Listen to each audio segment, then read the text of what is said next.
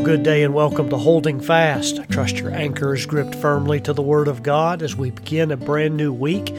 I hope that you were in the Lord's house on the Lord's day and you were able to worship Him, or in these uncertain times, perhaps you had to worship in a parking lot or something of that nature. I don't know who all listens to this particular podcast, and they come from different backgrounds. At least I know that here at Heritage Baptist at our ministry, here in Laconia, New Hampshire, we have a number of people that, because of immunocompromised and other circumstances of life, often have to meet in the parking lot, but they're here and they're faithful and they're serving the Lord, and they're doing their best to expose their heart to the preaching and teaching of the Word of God.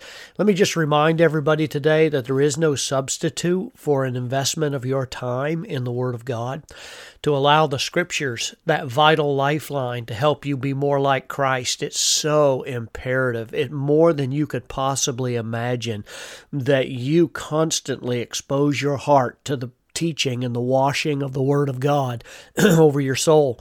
And so I encourage you, wherever you are, whoever you are, get in a Bible-believing church and make sure that you are constantly being confronted by the teaching and the encouragement of Scripture. You need it in these days that we're living in now. This is Thanksgiving week. Hope that you're taking opportunity to be especially thankful. We look around us and sometimes things seem very dark and very despairing, but I'll remind you that God has blessed us and prospered us beyond our imagination.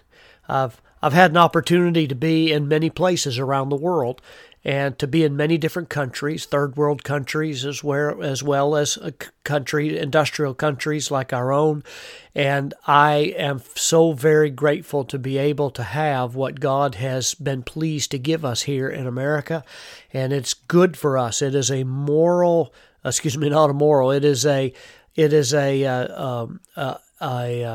the word I'm looking for is, it is a cathartic healing thing to your soul to be thankful. It really is. It brings you from being a hypercritical, cynical, prudish spirit to a sense of healing in your own heart, and it's sunshine in your soul to cultivate a thankful, grateful spirit. I encourage that very highly to those of you that are listening. I encourage you to regularly make being thankful part of your prayer time, your devotional time with the Lord. Some people say, well, what do I have to be thankful for? Look at my life. But I remind you that you live in the most prosperous country in this world, and even the poorest American is better off than many in a third world country. So I encourage you to cultivate a grateful spirit in your own heart. Today, we're returning back to the Gospel of John, chapter 15. If you have your Bibles and your cup of coffee ready, or if you're going down the road, you can turn the volume up a little bit, and let's meditate on the Scriptures for a few moments this morning on your way to do whatever God's called you to do.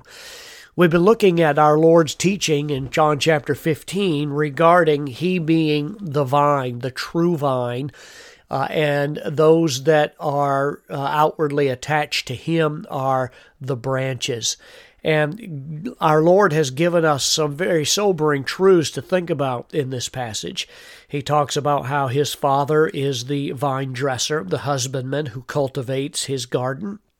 He said in verse 2 of chapter 15 that every branch that beareth not fruit He taketh away, and every branch that beareth fruit He purges it, that it may bring forth much fruit. It is God's purpose. It is God's will that I, as a believer, bear fruit that brings honor to the Father.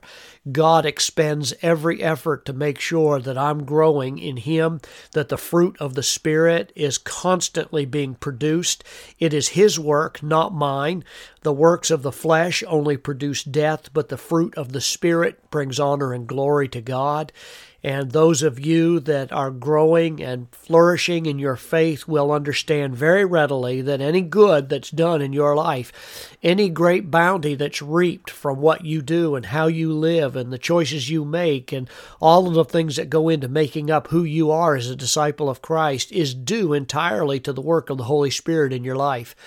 And that's why it's so important that we make sure that we are submissive and humble and broken and useful to the Lord himself.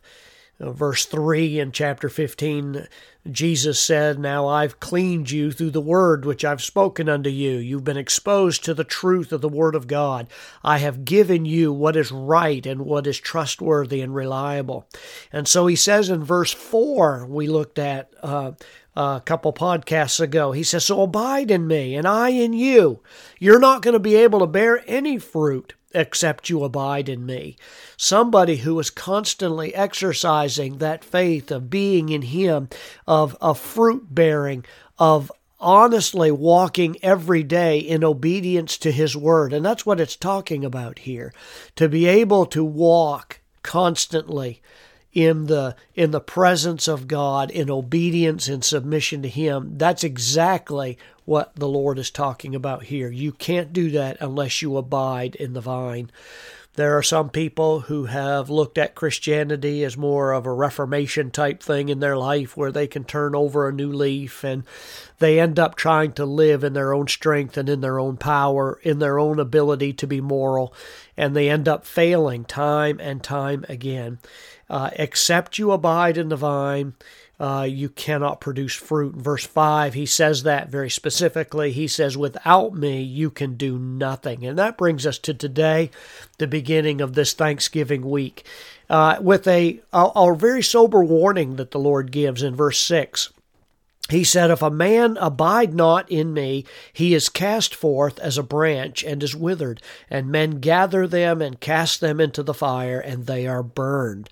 And that verse, of course, has been the subject of various interpretations and understandings, and I'll just summarize them for you briefly and then draw it to a close today. One of the first views of this passage, "If anyone does not abide in me, he is cast out as a branch and is withered, gathered together and burned." First view that some commentators have had in past years is that believes that cast out branches are ones who, though once true believers, end up in hell for a lack of fruit. They were once saved, but now they have been cast out. That's the first view. A second view is taken by some Bible scholars is that the cast out branches are pseudo-Christians. They're outward professors, but not inward possessors. They never really abided in Jesus, and therefore, I guess the illustration would be like Judas. They outwardly were a part of the disciple group of Christ, but he ended up going to hell. Then there's a third view that some commentators hold, and that sees the branches that are cast out as fruitless Christians who live wasted, burnt-up lives. Maybe you could use Lot as an illustration of that, who lived in Sodom, who was a believer, yet his life was made virtually useless and worthless because of his taking part in Sodom itself. Now, my particular view on this would be more akin to the second view. If a man abide not in me. In other words, if a man is not truly united to Christ by faith and does not live with a continual sense of his dependence on him, this doubtless, I think, refers to those who are just mere professors of religion, but who've never known anything of true and real connection with Christ. And there's probably a lot of people like that in churches even today. There are people that profess Christ. There are people that profess their Christianity. But in actuality, if you were to examine their life, and you would discover that there's no fruit of the Spirit there, and that it was an outward conformity to a set of rules without an inward abiding and relationship with Jesus Christ. And the sober warning is that these people will be dried up. They'll be cut off. A branch cut off withers from the vine.